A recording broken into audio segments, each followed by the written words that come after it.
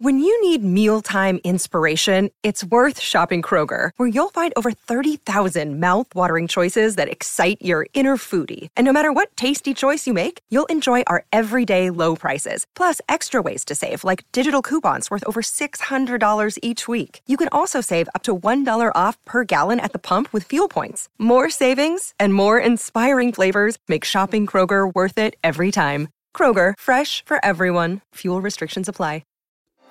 Crackers, napkins, Clorox disinfecting bleach. Check. Now roses, what if they wilt? Attention shoppers, Clorox disinfecting bleach is a great way to keep flowers fresh for longer. It'll even work for that ink stain on your shirt. Not again. Clean anything with the versatile Clorox disinfecting bleach. Discover more hacks at Clorox.com/learn.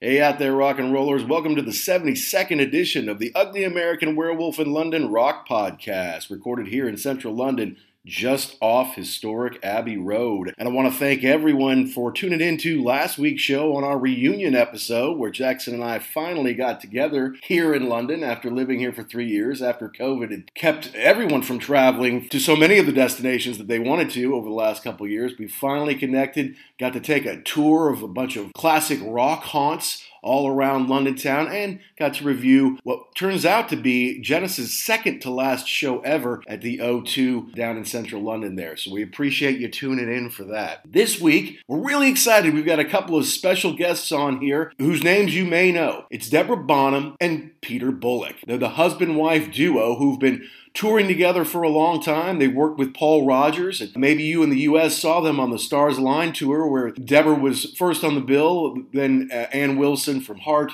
Jeff Beck, and Paul Rodgers.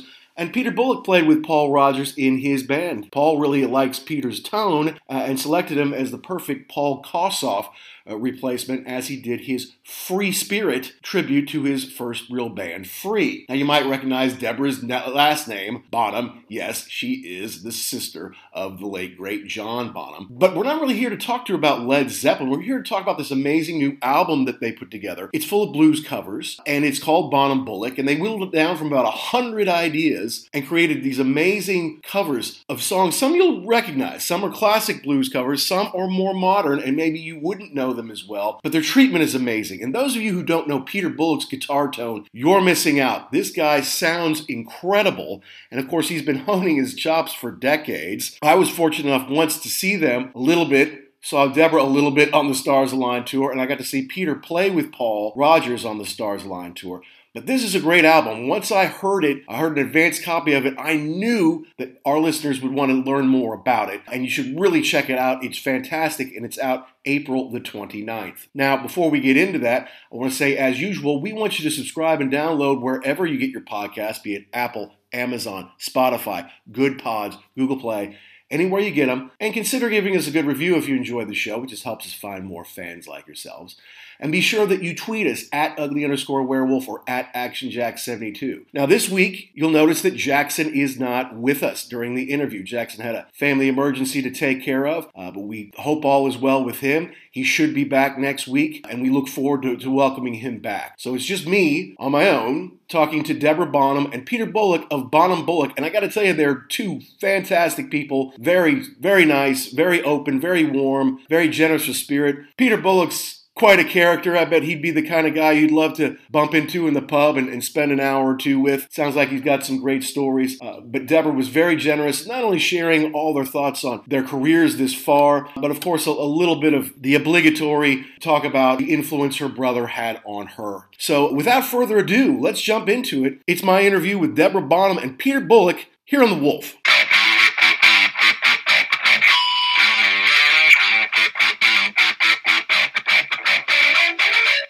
Here's the man. How you doing? Hey, Pete, how you doing? I'm good. How are you? Doing great. Thanks for coming on. Oh, thanks for having us. This is the man with the tone. Listen, I I got to tell you, Jackson and I was just telling Deborah, my partner in crime, Jackson, he had a family emergency, couldn't be here. He's sorry, he can't be. It'll just be me today. But we're guitar freaks, and how we met is we were freshmen in college. We roomed together, and within 2 minutes of saying, "Hi, I'm Mac, nice to meet you," I was putting a picture of a poster of Jimmy Page with the double neck red Gibson on our wall, right? So we've been into guitar and the tone of rock guitar for so long. And we get a lot of people who send us records like, "Hey, here's our new record. Would you like to interview him or have him on the show?" And most of the time it's like, "Yeah, okay, that's great. Thanks. Maybe not a fit." But as soon as Dave sent me your all's record and I heard your tone, I'm like, "Jackson, you got to hear this guy. We got to have them on the show. This kicks ass, man." So we are really glad to be talking to you. Oh, shit, thanks for that. That tone goes back a long way, probably to the Peter Greens and Paul Kossoffs and people like that. That was what the tone that got me off. And I can remember getting my first amplifier from a Marshall from an electronics secondhand store across from my school. And the guitar version of the Marshall valve head, it was so much more expensive than the bass version. So I picked up the bass version for like 90 quid, $120. Gotcha. When I was about 11 years old. So that's 10 years ago. No, maybe a lot more than that. You went grey very young, didn't you? I did. I went grey at 31. Anyway, I'm digging your beard, just like you're digging my tone. Absolutely. That's what it's all about, us white bearded guys. You get a little gray in there, you got to stick together, my friend. It's about beard tone as well, isn't it? Absolutely. So I'll get this Marshall head. And then the shop says, the only difference between the guitar one and the bass one is you snip this little resistor, right? And that's all you need to do. So we did that, and it sounded peachy. About 30 years later, I found out that Kossoff did the same thing. Is that all right? Those years? Yeah, just totally accidental. And a lot of the guitarists in the days used bass heads rather than the guitar heads. So, yeah, an accident, but in search of tone. Excellent. But as well, pickups as well are a big deal as well. I have a pal who handmade me some pickups, and whereas guitar pickups, a lot of manufacturers made their guitars very loud, so that a kid in a shop would go, "I want the loud one, Daddy." But these ones are actually very quiet, so you actually have to drive the amp a lot. So the guitar is actually quiet. You're giving away your trademarks, aren't you? Yeah, I'll say no more. Dave Walsh did Penguin pickups. No, great. He's got to do an interview with Guitarist magazine. I mean, all these interviews, he keeps going on about guitars. I see him going like this. I keep having to wake her up, I'm like, wake me when it's finished. All I know is put your guitar on and get that sound, and that's great. And then whenever it gets about her childhood, I'll be...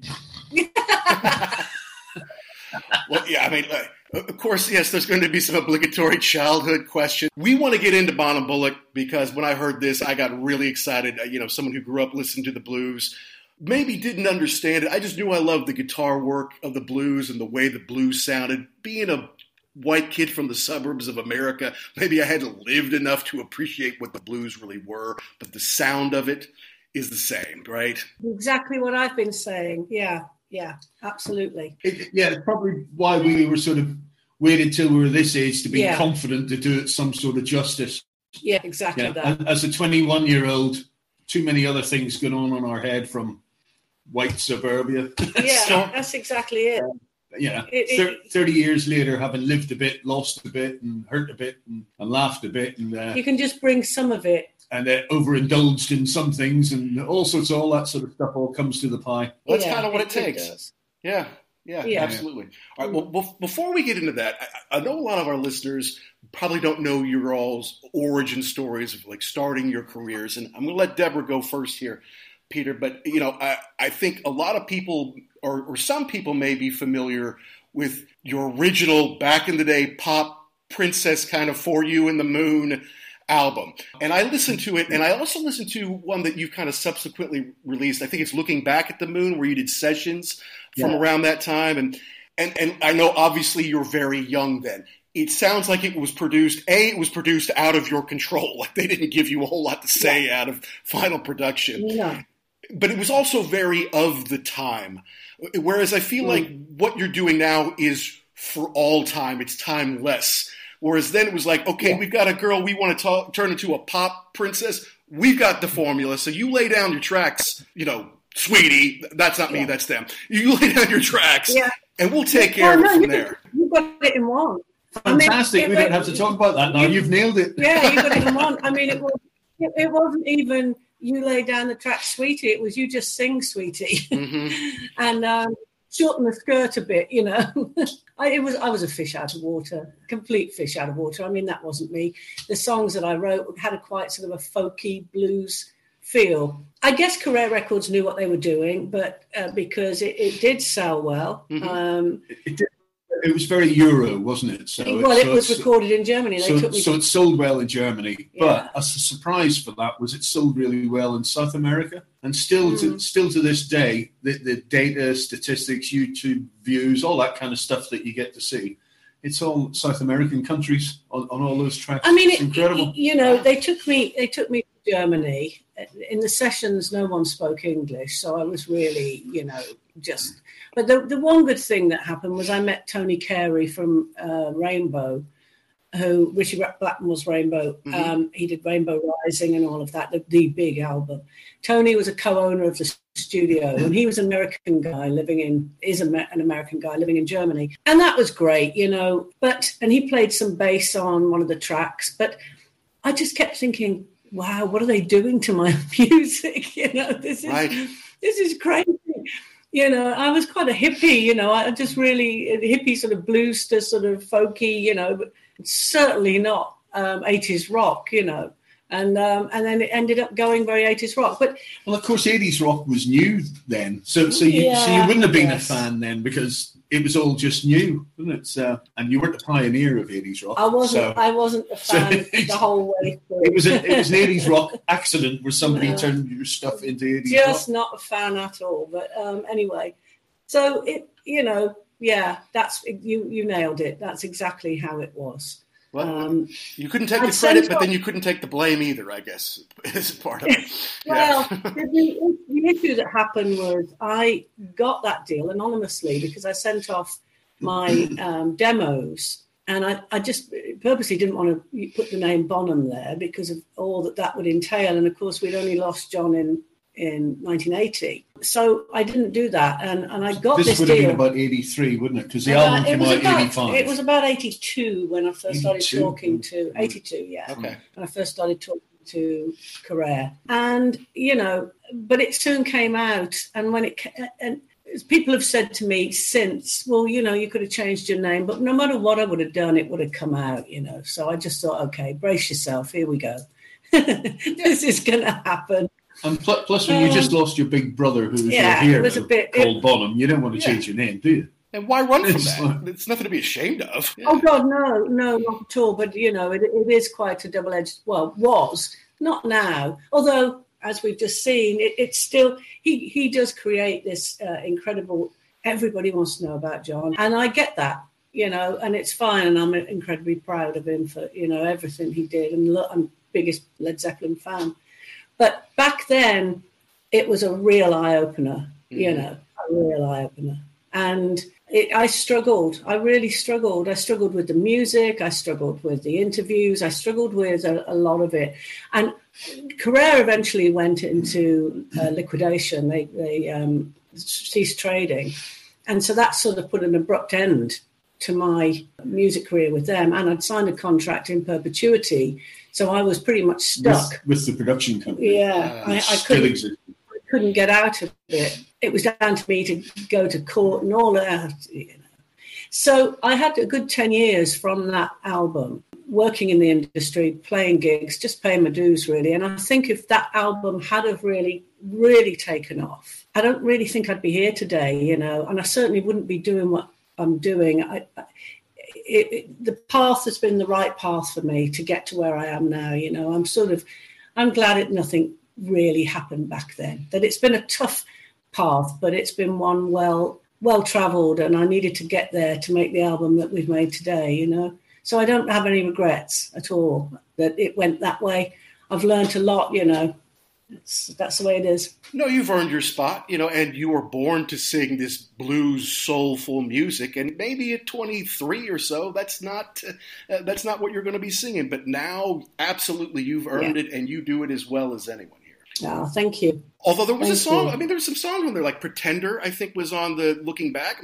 This is a good song. Yeah. Yes, it's kind of got that 80s AOR sound all over it, but this is still good stuff. You had the chops. It's just that wasn't really who you were at your core. No, you're right. And I think this is, it's all been a development. Years ago, we did a tour in America with my nephew, Jason Bonham, and we were going down a store. We're playing our own music. 97. 97, yeah. Okay. We were going down an absolute storm at these venues, queues of people trying to buy our homemade little CD, And but Sony came to one of the shows and then wanted a meeting when we got to Los Angeles, And we thought, because the crowd were going mental and everything was great.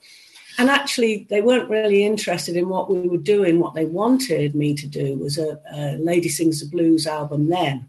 Okay. Doing Billie Holiday, Etta James, sort of famous songs. I walked away from that because I just thought, like Pete said a bit earlier, and like you said, coming from white suburbia, I wasn't ready. I hadn't gone through enough to be able to bring the blues emotion. Genuinely. Yeah, genuinely. Rather than a lot of people phone it in, I think is the expression you like to use in America. And it's, yeah.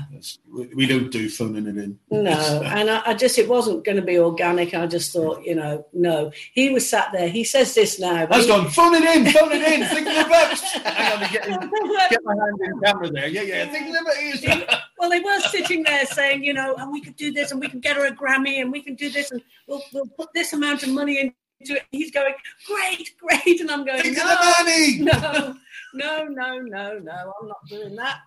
So that was something I will do. And I don't regret it because then we went on to make other albums, The Old Hyde and things, and met great people. And it's all a learning curve. But now it felt the time's right, Yeah.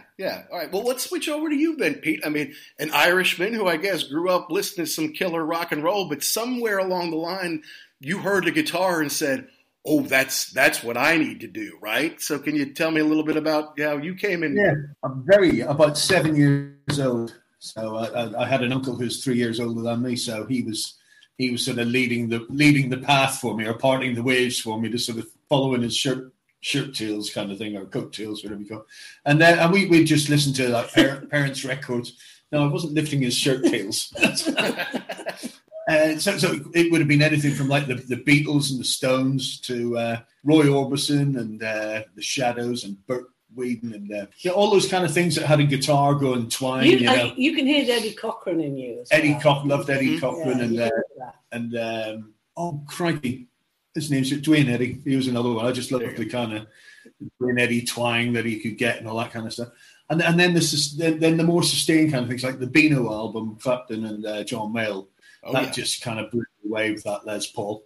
And it's funny, Clapton didn't really blow me away after that album, but that one was a big shocker. And then Kossoff was a natural kind of, oh shit, Kossoff's still doing that kind of vibe. Right. Yeah. And so we just listened. We got access to those records in the early 70s through babysitters or aunties or parents and stuff like that.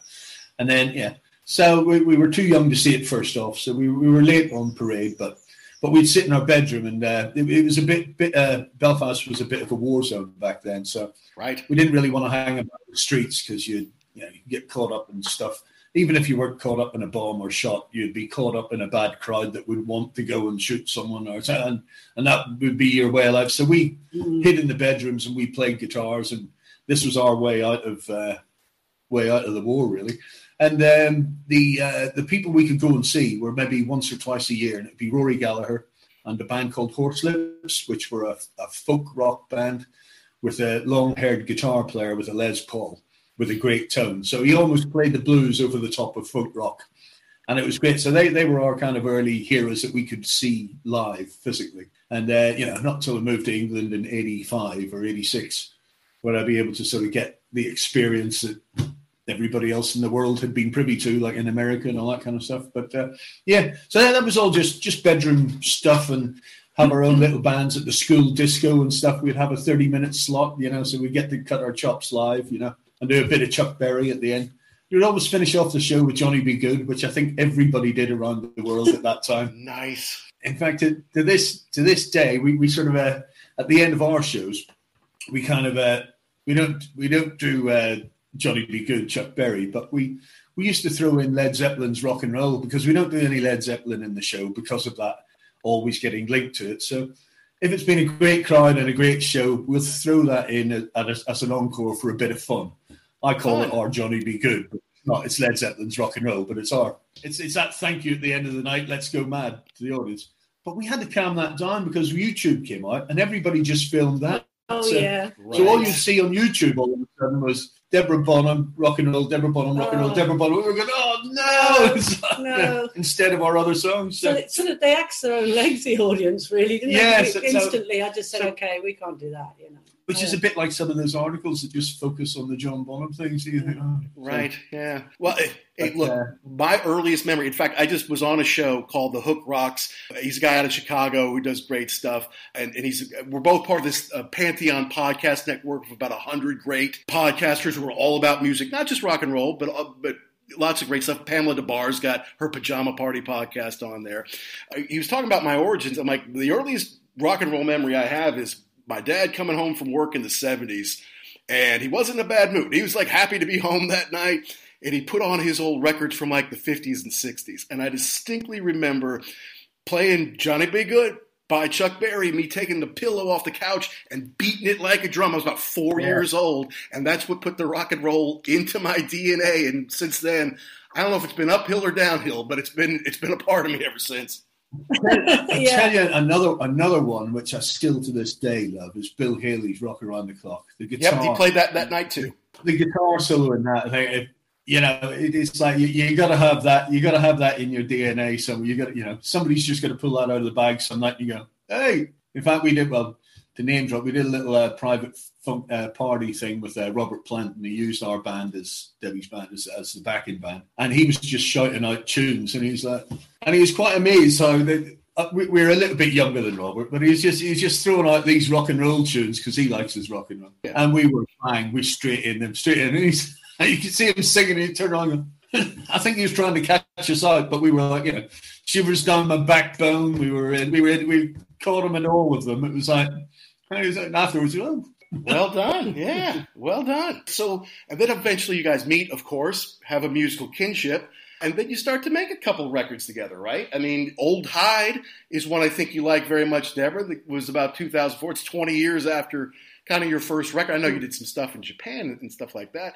And then Duchess, which, I mean, I think you're using the same band that you are now. Like, all those guys. Was it Gerard and Richard? And Ian, I don't want to leave anybody out. But it seems like you guys are pretty tight, and you've been doing this for a while now, So was it that experience of, all right, we did some great originals, but now let's dive deep into kind of what got us here? I mean, was that kind of the impetus on this? Yeah. It really, yes, I think without a doubt it was. And it had always been in the back of our minds because of that conversation back in 97, I always fancied doing it, but just never thought that I or the band, we were ready, And then after the band, Paul Rogers picked the band to back him as well. And we did, and I opened up for them. We did a UK Free Spirit tour in 2017.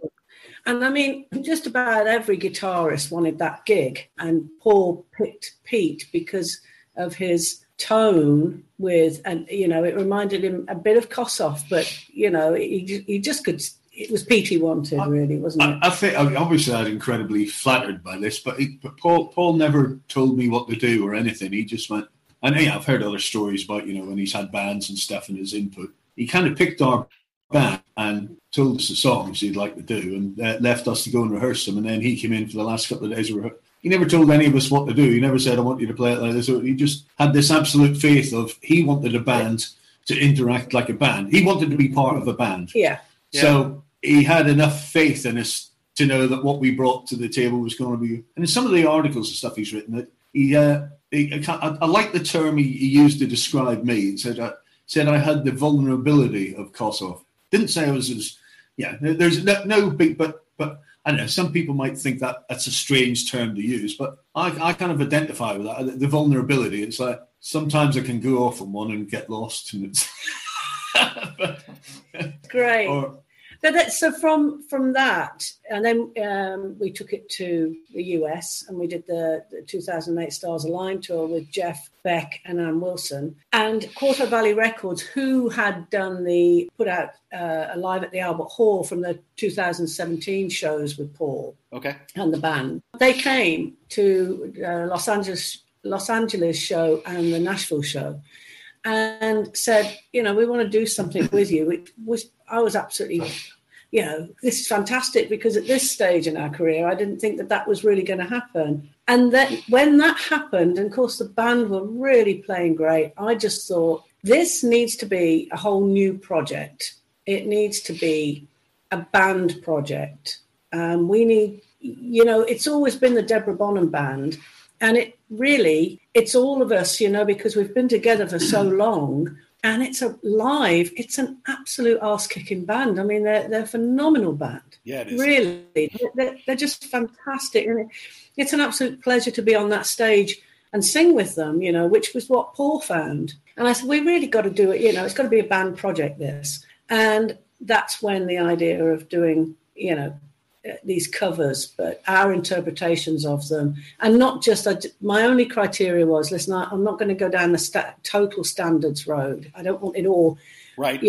All the songs that everybody's done to death and everybody knows, I don't want to do that, because they have been done to death, and and that's great, but I just wanted to take it somewhere different. So a couple of those, but some classics, couple of classics, and some obscure as well, and contemporary as well. So that's where the idea sort of came from, wasn't it? How we got to this place, and also, like you said, all those songs, it's all about what's influenced us through all those years. You're absolutely on the money there. That's incredible, because no one else has mentioned that. And it really is that, because you don't just hear the blues in this album, you can hear all the other things that have influenced us, know. So, yeah, you're absolutely right. So it just felt right. It was the right time to do it, wasn't it? Yeah, and because Deborah was producing it, she kind of knew what to pick that the band could handle, or what we would... There's about 100 songs it started off with, from lots of friends suggesting stuff and everything, and it whittled down to 13. I think it whittled down to 13, and we thought, if we record 13, we'll do the 11 best on the album. Thinking there'll be 2 we'll be unhappy with, that we'll toss those up. Sure, or B-sides, whatever. Yeah. We kept all 13, because we can kind of... It's hard to have a favourite. It'll be a different favourite each week. So it's... Yeah, and it was just because... and we probably spent more time on this than we would have done on writing our own songs. Funny enough, because you'd think this would be a quicker project, a faster project than writing your own songs. It was the entire opposite, because we had to make the songs so different to the original. We didn't. I mean, it wasn't that we had to make it. I mean, it was organic, really. It wasn't a forced issue. It was just like, look, we need to think outside the box here. I'd already got the cogs going, because when I was listening and picking the songs, I was already thinking, yeah, I can hear where they'll go. We can take this. So it was already that sort of natural thing that we brought us to it, rather than just doing a straight copy, which you can't do. No one was sad. We didn't want to. Yeah. We wanted to do something different. And I think what some things we've sort of said about is what Joe Cocker did to Ringo Starr's. Well, that was rather phenomenal. Or what... now, we're shooting a bit high on that. But we kept that in...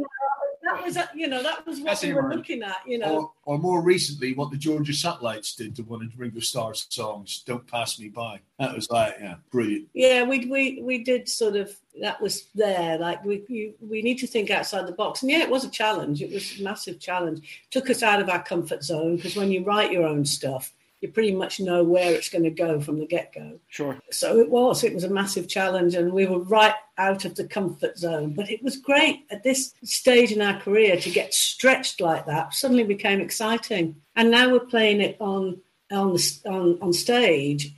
It's bloody great, you know. It's all of a sudden we've got this complete new energy and new life because of these new songs. I think we've got about 6 of them we're doing live at the minute. Yeah, and that's great. Yeah. Really. Are you rehearsing right now? Because you got to play later this month, don't you? Yeah, we start rehearsals again next week. So we'll probably maybe squeeze in another couple. We'll have 8 out of the 13. It's just such good fun. It's great fun, and it's a great fun band. You know, I mean, we do have such a laugh. I always say to everybody, you know, if you're not enjoying it on that stage, why the hell would anybody watching you enjoy it? You know, right?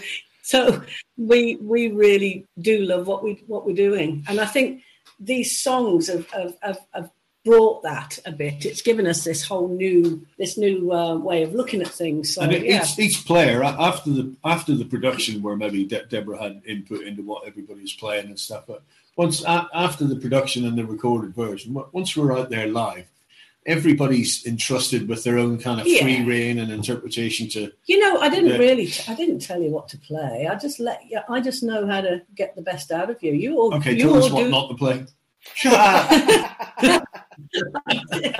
I just had a big electric cow prod. Is it? Don't play that. So that brings up a question that Jackson had. It's like, what are the benefits and challenges of being a married couple in a touring band? The benefits are. I'm going to let him say this. Yeah, the benefits are I haven't been to the clap clinic in 30 years. That's a good benefit, my friend. Yes, that's a positive. Even though the test is negative, that's a positive for you. Yes. Yeah, I've got to pay a fortune for somebody else's negative test. Though. Dear. What is the benefit? We're both very, very lucky. I mean, we met 31 years ago. Instantly, from that day, we've been together. Stop it. We've been together. I'm still in the clap clinic. Pretty much. And it'll be a different type of clap you'll get in a minute. Yeah. Slap. We've been together ever since, sort of 24/7, and that's a long time, you know. That tells me something. I think what's got us through is that we both have immense mutual respect for what we do. Him as a guitarist, me as a singer. So when all else fails and there's a massive row and I've moved to another hotel and all of that sort of stuff goes on, and that'll be over something ridiculous, you know. Right. So nothing to do with music. It's the music that keeps us back together. And we actually do love each other, don't we? Yes. Oh, wonderful. Look, you've got a little tear in your eye now. Look, that was so sweet. But we do, you know, we've got massive respect for each other musically, and that's what does it, you know, if all else fails. And it pretty much doesn't, because we've got different... Are you still answering that one? Yeah, I've got myself in a rabbit hole, haven't I? Okay, I'll shut up. Hi, this is Christy Alexander Hallberg, author of the novel Searching for Jimmy Page, and you're listening to the Ugly American Werewolf in London Rock Podcast.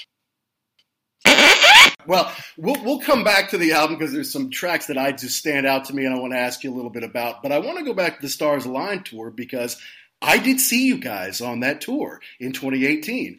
I had always wanted to see Paul, and they said Stars Align tour. And I'd seen Jeff a couple times, so I'm like, yeah, okay, who else is there? Ann Wilson, okay, I'll see you. Deborah Bonham. Oh, cool, I've never seen Deborah Bonham before. So I go to see in Cincinnati in Riverfront, the amphitheater down there by the river. I'm from Louisville, Kentucky, which is maybe an hour and a half away. And, of course, getting through that parking lot, it's massive. And I was trying to get my wife, come on, honey, we got to go. And so I didn't come in until, I think it was No Angel. I think it was the last song you did. Yeah. I'm like, okay, great. They're doing the song. Okay, cool. And it was over. It's like, thanks. We'll see you later. I just got here. Damn it. I missed who I wanted to see, you know. But I guess I did get to see you, Pete, later with Paul, which was it was a great day overall. But, I mean, can you tell me any good, stories or just funny happenstances from that tour that maybe you can share with our audience a little bit? Let's see, the clean ones without swearing and all that kind of. There was one moment where the behind the scenes was all the crew of each band, because they'd have quite a quick turnover and between the band. So and everybody communicated brilliantly and got on really well. out of all those three crews, it's I don't know, probably, let's say 35 people in total, maybe 40 people. There was only one complete arsehole in the whole lot, which is quite amazing.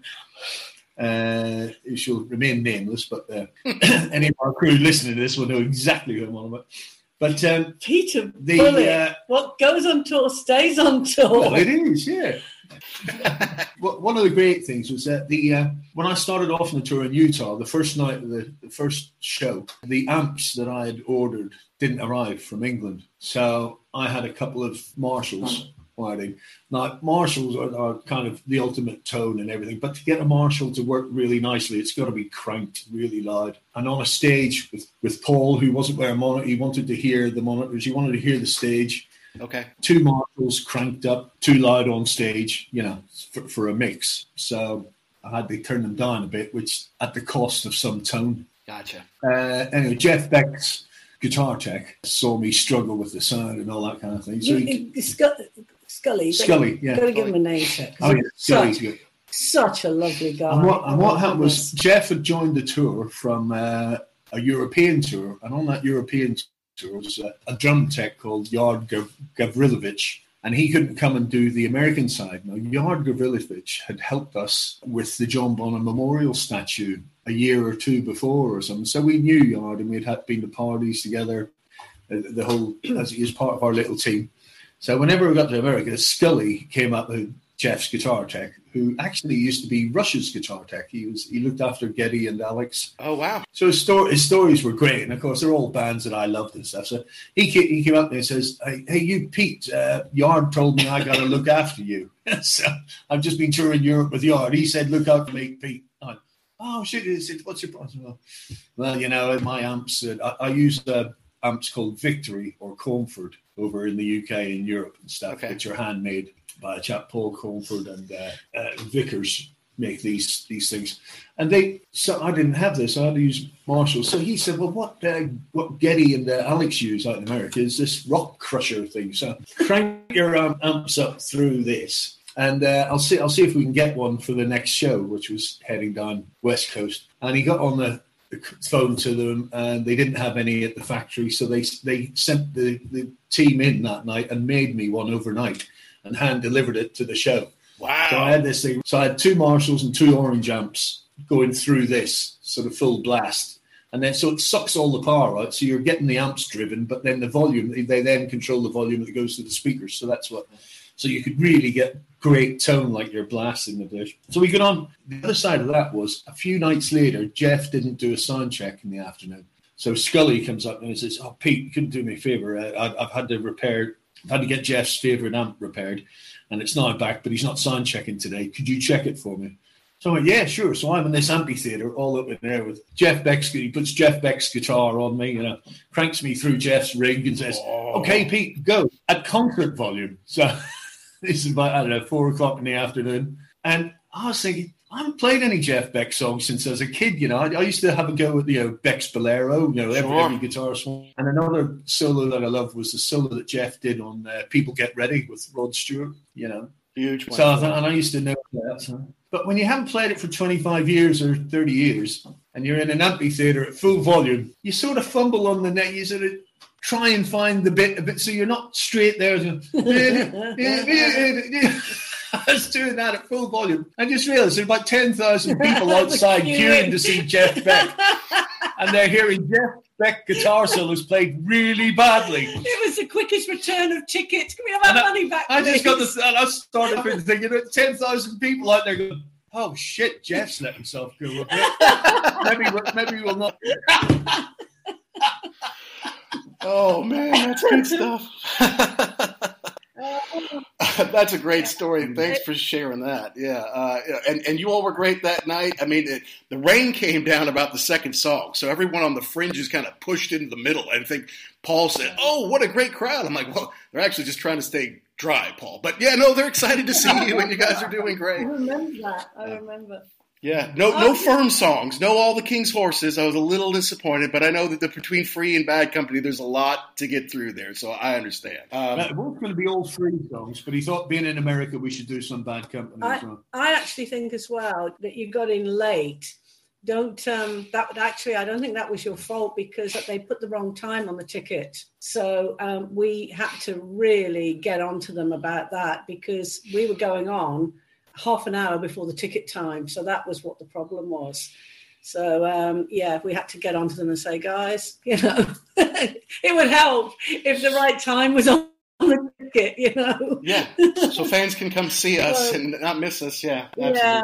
Oh, I had a woman, and I don't know whether it was there, because I would come out the front with the guitarist I was working with, Ian Hatton. Ian's been an old friend of mine since we were in our teens.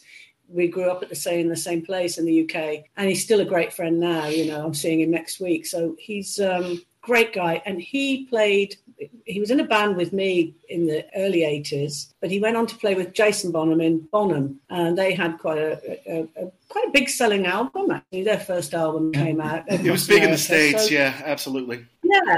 So he, we've been such great friends, and he just interpreted what I needed to do, because it was a big thing with my band playing with Paul and me being incredibly vulnerable, you know, just on the stage. And when I told Ian about this, I said, listen, it's just going to be me and you. We're doing these type of shows. And he went, oh, my good grief, you're kidding me. You know, we're just going to walk out. I said, we'll be fine. It'll be fine. And it was brilliant. It was really good. But I think at the show that you're talking about, after that, it got changed on the ticket times, because there was people. I went out the front to watch the guys, which I did every night, so that, you know, the next day we could tighten some things up or whatever. So I was still sort of working with them, really, sure. And what worked and all of that sort of stuff.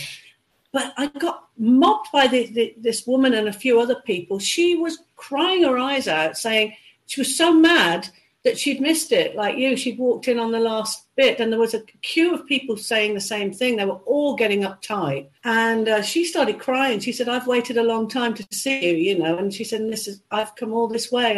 And she got really upset. So I said, listen, the best thing you can do is all email the promoter and just say, get the ticket time changed. So from that day, it got changed. Well, and hopefully she could hear you a little later this year in America, because I know you want to get back to the States to tour this record. I want to be respectful of your time here, so I've got to talk to you about some of these amazing tracks on the album. Yeah. And I think you kick it off. We talk a lot about sequencing. You know, you have to start off with a strong track. You want to finish it a certain way. You know, from the first track, you need to go up, but don't blow it out. Then you got to, you know, smooth it out a little bit. And See You Again is an amazing song. Of course, we're big Stones fans here on The Wolf. And that's a Bernard Fowler song here. It's lamentful, you know, for you, Deborah, but I think it's got some real clean, great tone and clean guitar work from you, Peter. I mean, this is just like, you're meant to sing the blues, and this is a great showcase, great way to start the album. Yeah, I'm used to doing the set lists, and so, and exactly what you're saying, you know, when you play live, you've got to have, it has to balance. You can't, the songs have to go merge into one another, but be different enough and take you up and then bring you back a bit. You can't have everything at high octane all the way through, so you've got to move it.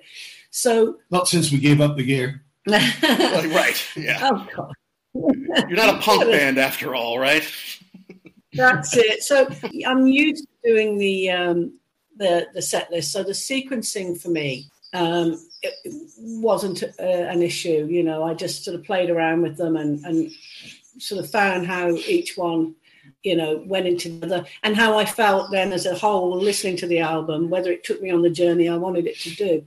But we started with Bernard's song. I mean, firstly, Bernard Fowler, he's just, I mean, what a great singer-songwriter in his own right. You know, I know that everybody knows him for the Stones mainly, but that Burra album is just fantastic that See You Again was on. So, and I loved the track from the get-go. So it was how to bring us to it. And it sort of just naturally happened. And from the intro bit, I heard a great review of that. I like this review that we got of See You Again, where they thought the intro was a bit reminiscent of Whiskey in the Jar. Thin Lizzy, yeah, Thin Lizzy. They said it had a kind of a Celtic feel intro to, obviously not note for note, but the vibe it created, which I didn't intend to do. But when I read this, I went, oh, it's But quite... can you remember what we had the intro bit on Bernard's version? It is, who is it? Was it Ravi Shankar on? I can't remember who it was on the instrument at the beginning of Bernard's song. But I said, we can't do that. We can't use violin. We can't, we need something else. And Pete just started playing and just doing, and I went, that's it. Just run with that. And he just did it, it was brilliant. I just went, wow. For me, it was a bit more Gilmore-y, actually. I just loved it. And then that was like bang, and we open the set now with that live. Oh, good. Because he can just stand there with a light on him and just play those notes, and instantly everybody is, wow, what's happening? In the old days, I would have stood there while the intro was happening. I would have rolled a sort of jazz woodbine or something. Just sort of rolled this. Would you? And then go. Is this in your dreams? Do you have these little dreams? It's like if I was Louis Stewart, who's a great Irish jazz guitarist. He used to sit and do that. He'd be sitting down, he'd play these wonderful guitars. So it was this sort of improvisational jazz stuff. And then he would sit there. It would come to the drummer would point to Louis to do his guitar bit, and you'd look at him and he'd just go, yeah, okay. Roll one up. You'll know when they're that late. Then he'd put the cigarette down and he'd pick up his whiskey and he'd go. You're nowhere near that laid back. Then he'd play a couple of licks on the guitar. You've got quite. Then he'd pick up his pint of Guinness that was sitting beside the whiskey. You go, my favorite, yes. Put that down, and then off he'd go, another bunch of licks, and you just think, man, this is so cool. We were like, I don't know, 14 years old, 15 years old in the bar watching this guy go. I think you're far more angst. You've got more edge, so that you wouldn't be able to play that like that. You wail at the end of this one, right? I mean, at the end of this, you're playing. You're not just sitting down playing on this one, right? No. Oh, he has these little dreams about himself. It's just, I think he still thinks you still think you're like 22, don't you? Actually, that's the other thing that goes on in your little dream.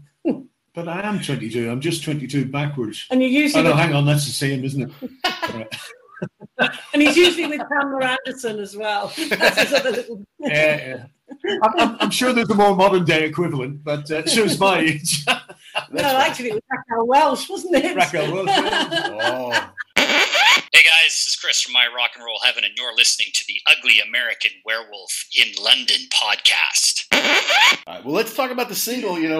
Can't You See What You're Doing to Me? An old Albert King classic. And to me, this is classic blues, like an AAB blues, but it's rocking. It's not a down, dirty, low down blues. It's up, and with some sick guitar from you, Mr. Bullock. But would you have a guest in on the Hammond organ, which really added some nice flavor to it? Yeah, that's Paul Brown from. He's in the Waterboys now, but we knew him from the days of Ann Peebles and Bobby Rush. And I don't know if you've heard of Bobby Rush out in the States.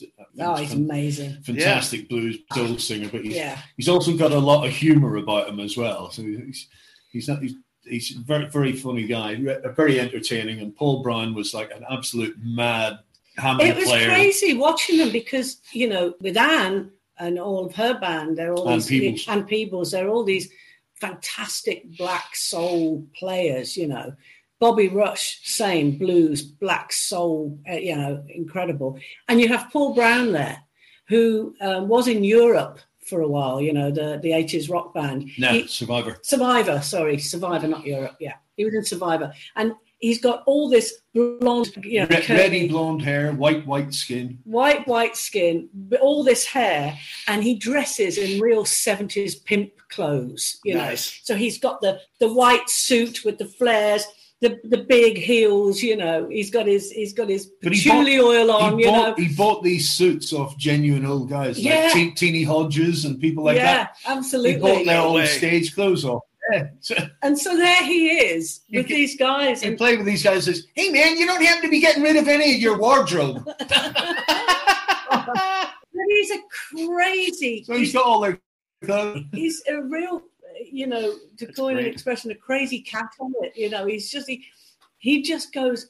I've just never heard anybody play like that. He's just really out there, and he's such a good friend. And again, it was organic because the guys did it. Jared Lewis is playing some fantastic piano, and I said, you know what? we need Paul on this. We so need Paul. And rang him up. He's going, man, awesome. He's so beautiful. He's a beautiful soul. He really is. He does a lot of work for Music Cares and paying it forward and all that. We had another couple of guys on there as well with on keyboards from Portishead. Not on that track. No, not on that track. On the other tracks, John Baggett and stuff like that. So we'll get to that. Okay. Well, we might not get to it if you talk this much about that one song. Okay. All right, well, then let's move to the next track because look, Bleeding Muddy Water really stands out to me, and this is more of a low down, dirty blues, and you hear it say, okay, well, is that Howlin' Wolf? Is that John Lee Hooker? Is that Robert Johnson? Like, no. That's Mark Lanegan, and that would throw a lot of people off. The bass in this one is really great too. Not to mention what you two are doing, but this was such a standout to me, and you could stretch this one out. Did you know Mark? I mean, we just lost Mark as we're recording this maybe 6 weeks ago. Did you know him, and what was it that caused you to choose this one? No, we didn't really know. No, we didn't. We didn't know him. We knew. Definitely didn't know him, but we knew of him. That came via Gary suggested. Yeah, well, I mean, I knew Mark. I knew of Mark. Obviously, we knew he'd done Bleeding Trees and stuff like that. So the track was.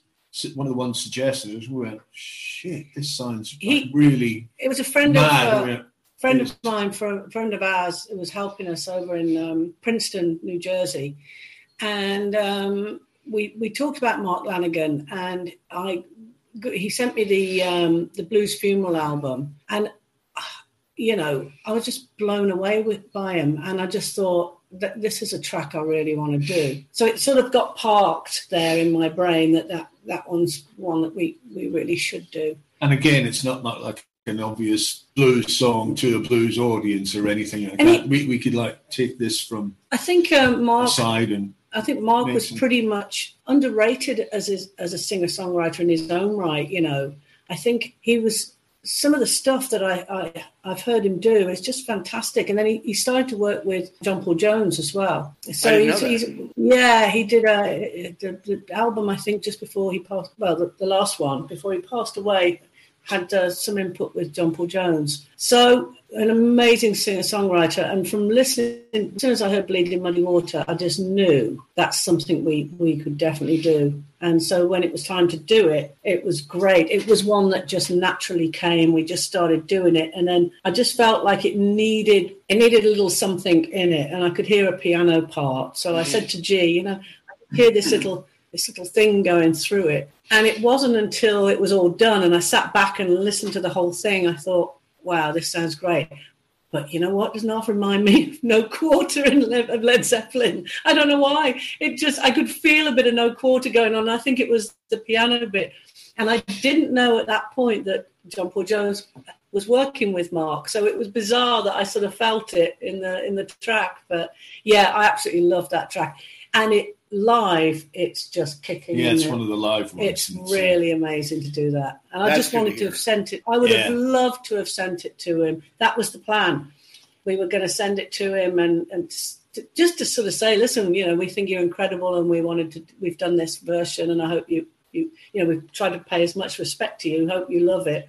And then he passed away. Because that's the thing with the songs. A lot of time was spent mainly to show absolute respect for these writers and singers that we admire that have done the songs originally. So we don't want to come in and think that we can, you've done that, I'll do it like this. No. So we kind of liked what we did as well. So we wanted them to. So we shared it amongst some of the people. And the Chris Wilson track, the last one, which you'll probably talk about. The Change. We haven't got to that. We sent it to his widow. He died a few years ago. We're not talking about that one. I know. But we got lovely messages from her. She was absolutely touched. The whole family were touched by that. Well, I'm sure Mark would have been proud of what you did. It's amazing. It is haunting a little bit like No Quarter. I hear that now that you mentioned that. But it fit in with all these blues songs that were 100 years old. Well, some of them were 100 or 80 years old. And you would have thought, the uninitiated, like, okay, well, that's an old time blues that they just kind of put together. Yeah. It's a little bit more modern there. So no, good on you there. And then Trouble Blues, here's another low down, dirty, Hellhounds on My Trail, kind of a song that I guess I heard the Sam Cooke version growing up, but I guess Charles Brown, who Ray Charles had to cover a lot back in his day coming up, that's one of his old tunes from like the 40s. Yeah.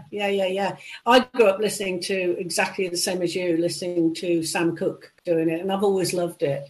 And I really, it was one of those moments where I did think, what the heck have I done? Because Sam Cooke, I absolutely love Sam Cooke. I love Ray Charles, no doubt about that. But I thought, what have I done, to do a Ray Charles song? But I love the song so much. When we went in the studio, we started to do it, and I was like, no, this isn't working, because we were going too much down the same tempo, or, It's like if you didn't have the right ideas at the start, you had a default mechanism where you just played the song like it had already been done. Gotcha. Which, of course, is no good. So. No, because, So we do it like it had been done, and we go, well, that was great, but no. No. And so I'm sort of stood there going, no, this isn't working. It's not how I've envisaged it. I don't know how I envisage it yet, but it will get to me in a minute. And I just went, do you know what? Let's just stop. Just give me a straight drums in much slower time. Just straight 4/4 drum, really slow. And that's all. And none of you guys play. And I'm going to sing. And I just sang a cappella over it. And we were there. It was like, that is it. That's it. That is it. And then we just started to build it a bit. Pete put some fantastic guitar around it. Oh, you're bending some strings at the end of this one, Mr. Bullock. Yeah. It's fantastic. And I guess listen to it. We sat by the. Oh, here's a good name drop. We sat by the River Severn in the Black Country in the Midlands of England, in a little riverside cabin, playing at full blast out the back with Robert Plant listening to it, and came to that solo, and he just looked at me after it was dead quiet. He just looked at me after, touch of Peter Green there. Yes, indeed. Very pleased. I'll take that. Thank God he said it was just a touch of Peter Green and not completely Peter Green, but No, it sounded great, and it was a whole different reworking, but it just came from that sort of, let's just stop, let's do the drums, let's just get something going with the drums, and that's where it came, and it sort of had that. It went right back into that blues by just having a straight drum beat. It made it very dark, whereas I think when Sam Cooke did it, it was a lot more light. It was, as in the production and the arrangement, was a lot lighter and faster. But this went into that very dark Mississippi sort of vibe for me, and I thought that'll do it. I think I'm just thinking now, after when I think of the sound on that, all the space echoes and stuff on the guitar. It's very Albatross, wasn't it? With that kind of the Fleetwood Mac sound, the haunting guitar and stuff. Maybe that's what that. I want to be respectful of your all's time because I just have a couple more questions. I do want to praise you a lot on this "When the World Comes to an End" song. Seems like it's a gospel song a bit to me, but you're throttling a lot here, Deborah. You're holding back, and then you're revving up your voice to really hit some of this stuff, and then you're pulling back a little bit here and there.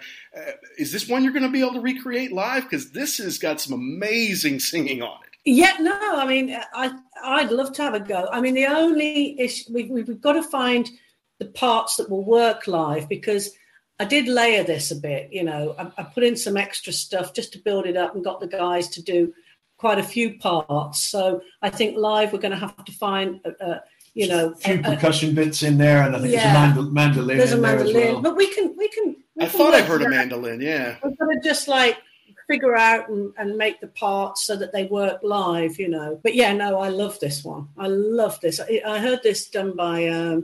It's an old gospel hymn from way back. And I heard Ashley Cleveland do it. And I thought, I love that. I really love that song. And again, the lyric, it's a bit sort of poignant right now with all the crap going on in the world. But absolutely. It's a great song. It's all about the gospel. And, while we were on the Stars Align, no, it wasn't Stars Align. We went back to the States in 2019 and did a few shows on the East Coast, like in New York, the Cutting Room, Daryl Hall's place, Levon Helm's place up in Woodstock. And the Woodstock show. Woodstock. And nice, very good. There was really old 1930s cinema theatre, and they were showing Amazing Grace, Aretha Franklin's film, where she's in the church singing. And I just sat there in this little theatre in I can't remember the place that it was. It was a great little place, but it was a real old cinema, very small, still got all the stars of the silver screen up on the wall, you know, fantastic. And I just watched her deliver this incredible vocal of these gospel songs. And I love gospel, you know, I love all of that. So that's sort of how that inspired it a bit, because we hadn't done the album then. So when I came back, I had an eye on Ashley Cleveland's version and a bit of Aretha Franklin going on and that whole gospel thing. So, yeah, it was great. Well, that's great. That's great. And then I feel like that When It Don't Come Easy, this is like the Weary Road Blues song. This is like, you know, when are we going to get home again? You know, that everyone, especially artists like yourself, like when you're on that midnight train or the bus, it's like, when are we going to get home again? But I think Gerard has a good chance to kind of show off a little bit on this track. Yeah. He played some beautiful piano on that. I mean, the whole thing, the song, it's a Patty Griffin song. This was suggested to me by Robert Plant, because, of course, he played with I've seen them play together, yeah. Yeah. So he said, have a listen to it. I mean, Patty's an amazing songwriter. Well, Marco Giovino would have been on drums then when you saw them. And he's on drums on our album. So. On a few of the tracks, he is. Not on this one. He was in the Band of Joy. With Patty Griffin. Yes, okay. But this was on this track. It's Rich. It's Richard. But we took the track. It's a very different version, but it just screamed out that sort of 3/4 time blues thing to me. So, and again, a little bit gospel as well. You know, we got a bit of fantastic Hammond on there as well. Again, that's John Baggott from Portishead and Massive Attack, and again Robert Plant's Sensational Space Shifters. So yeah, it was just such a great. And then the lyric, and it was a one take. This one for me vocally, I nearly screwed it. Nearly screwed it up because Peter played this incredible guitar solo. G's doing this beautiful piano, and the lyric, it just resonated. And I went to come in, and I could feel my voice starting to go. You know, I got really emotional, and I kept thinking, "Come on, Deb, don't screw it up, because we got to do it all again." And once you've got to that point to try and do it again, you lose a bit of that, you know. But anyway, I got through it. It's great song. Great song. Well, the whole album was great, and I am very hopeful to see you doing a bit of it live, and I can't wait to. I've been listening to it. Dave from Tenacity sent it to me. I've been listening to it over and over, but I'm a physical guy. I can't wait to get the actual one in my hands and put it on the player. That's just the way I am, so I'm looking forward to that in a big way. I want to tell you a quick. What's that? I think they're about to arrive in a few days. The actual first physical copies. I want to do vinyl as well. I'm trying to persuade the label to do vinyl on it, because I really want to do vinyl. So we'll see. Oh, yeah, absolutely. All right, well, let me tell you a quick story before I get you to a question that I want to ask. We had a writer on recently. Her name's Christy Alexander Hallberg, and she wrote a novel. It's called Searching for Jimmy Page. And it's about a young woman, a teenage woman in the 80s, who has to go on a quest to find Jimmy Page. I'm not going to give away too much of the story. So she comes to England, and she goes to Scotland and Wales and everywhere in between to his homes and all the old Led Zeppelin haunts. And in it, she tells a story of her going to pay homage to John's grave, going up to Redditch to pay her respects, which is a true story. What is also a true story, which didn't make it into the book, was the day she went, you were there. And you all talked for a while. And she decided not to put that in the book because that even sounds too far-fetched even for a fiction book, as I went to John Bonham's grave and his sister was there to greet me. But, you know, her older brother, who's about 10 years older than her, is a drummer and got her into rock and roll. And she said, Deborah was so gracious, and that we weren't just talking about Bonzo, this huge rock star. We're talking about our brothers who we loved, who were drummers, who got us into rock music, you know. And I was just hearing her tell the story. I'm like, that is amazing and special time moment for you. But just the sense I get from you in this hour we spent in some of the interviews I've read and seen with you, it's not a unique story. That a lot of people want to come share their passion for John or for Led Zeppelin, and that you're very gracious about it. It must be hard when you have your own life and your own work that needs to be discussed in Forbes magazine or anywhere else, and they just want to talk about the past. But it seems like you make room for that for them, and I don't know if it's life changing, but I feel like it's life affirming for a lot of the people who do that. So is that who've had the opportunity? So is it something you've shied away from, or that you've grown into, or you just realize, hey, these are people who love my brother like I do, and they have something to say, and giving them some time is a good thing. Pretty much that. I mean, it's an absolute part of me, from when he joined Zeppelin when I was 6. So it's always been a part of me. My brother's always, he's been there since I was born. He was 14 when I was born, and he was my big brother, and we were close. He was a beautiful, beautiful man, and there's not a day goes by that I don't miss him. Same with my other brother, Michael. There was only 2 years between those two. Michael was 12 years older than me, and he sadly passed away. So, yeah, and they were funny. They were really, really funny guys, and we had some great, great times. So musically, it can be a bit of a double-edged sword. It used to be, not so much now. It was just expectations of people thinking, is she jumping on the bandwagon? Or it would be, I hope she's going to do Led Zeppelin, and I got hounded by various people saying, we think it'd be great. We got this idea.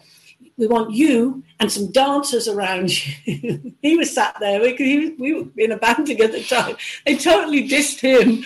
And we're going to do Led Zeppelin disco. I was like, and he just stood up and went, I'll get me coat then. Good work, Pete. Yeah. Oh, gotta be kidding me. Really.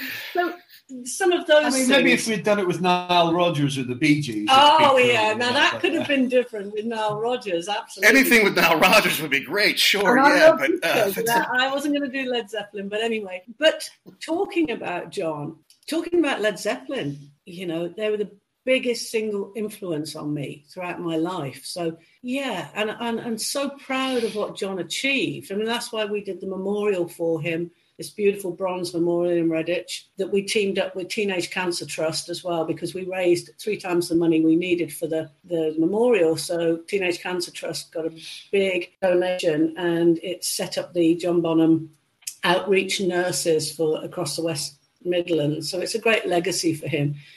And it continues to give, because people go to the memorial and there's a lovely little plaque about Teenage Cancer Trust on the back, and people tend to then just go and make a little donation. So it's helping to fund nurses take care of kids across the West Midlands, which is great. So yeah, I mean, this whole thing, I don't mind talking about him, and especially with that lady, if she'll know exactly what it is that I've gone through, losing her brother, because at the end of the day, it's your brother.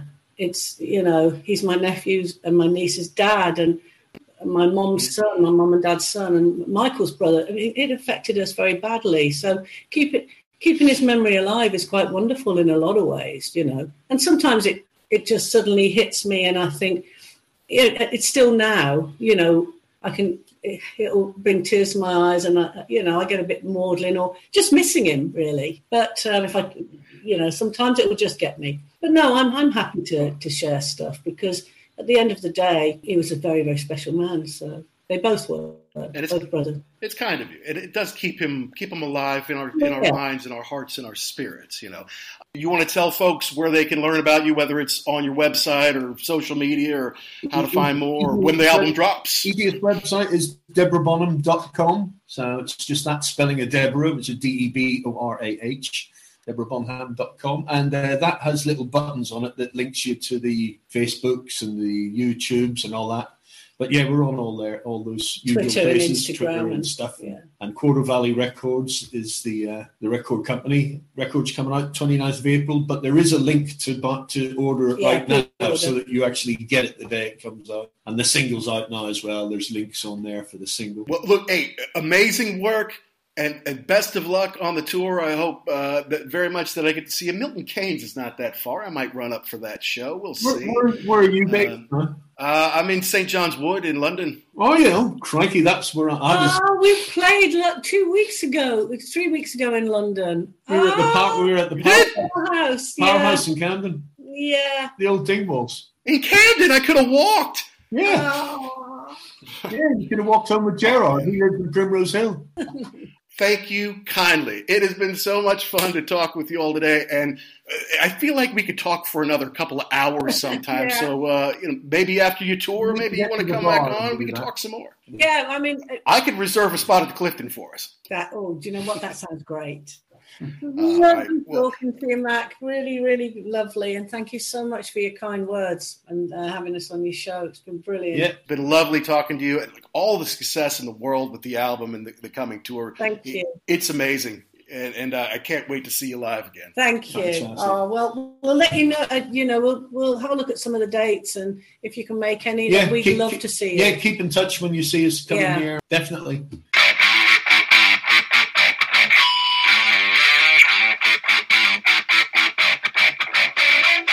Well, that wraps up episode number 72 of The Ugly American Werewolf in London with my interview with Deborah Bonham and Peter Bullock of Bonham Bullock, who have an incredible new blues album out that I really encourage you guys to check out. If you like blues, you like blues guitar, you like soulful singing, you're going to like this one a lot. And I really want to thank them both for their generosity of spirit and generosity of time and the great stories that they shared there. It's kind of crazy to learn. We had a great conversation that I think you heard, but also some stuff off the record that was really fun for me to hear. It turns out they lived right around the corner from me about 30 years ago when they first moved to London. We shared the same neighborhood pub. So if you have the chance, definitely go out and catch them on the road and pick up Bonham Bullock. It is out April 29th. Now, as usual, folks, we want you to subscribe and download and call us out on Twitter at @ugly_werewolf, at ActionJack72. Let us know the records, the bands, concerts, the DVDs, the rock properties that you want us to review. Let's all say hi to Jackson out there and hope that his family situation is all resolved so we can have him back on next week's show. Be sure to download and subscribe anywhere you get your podcast, be it Apple, Amazon, Good Pods, Google Play, Spotify, anywhere you get your podcast. And if you're thinking about it, hey, give us a positive review. It just helps us find more rock fans like you. And if we hear about it or read it, we might just read it on the show. Now, I honestly can't tell you what we're going to be doing next week. There's a lot of great things happening here at The Wolf right now. We're excited about, and we can't wait to share with you real soon. But there are also some things up in the air. So next week's show will be as big a surprise to you all as it is to me. Remember to check us out on PantheonPodcast.com. We're one of a family of about 100 amazing music podcasts on Pantheon. Check them out at Pantheon Pods as well. So proud to be part of the family, and we're going to be interacting with some of our fellow Pantheon podcast shows in the near future. So stay tuned for that. And until next time, rock and rollers, to all you rock and rollers all around the world, be cool and stay safe.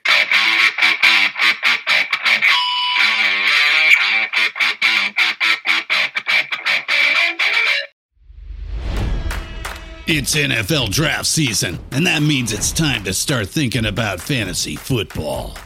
FantasyPoints.com features industry-leading experts and prognosticators using proprietary hand-charted data to help you score more fantasy points. FantasyPoints.com is the place to go for whatever kind of fantasy football you play. Whether you play fantasy football, daily fantasy sports, or do a little bit of everything, Fantasy Points has the meticulously researched content to guide you to victory.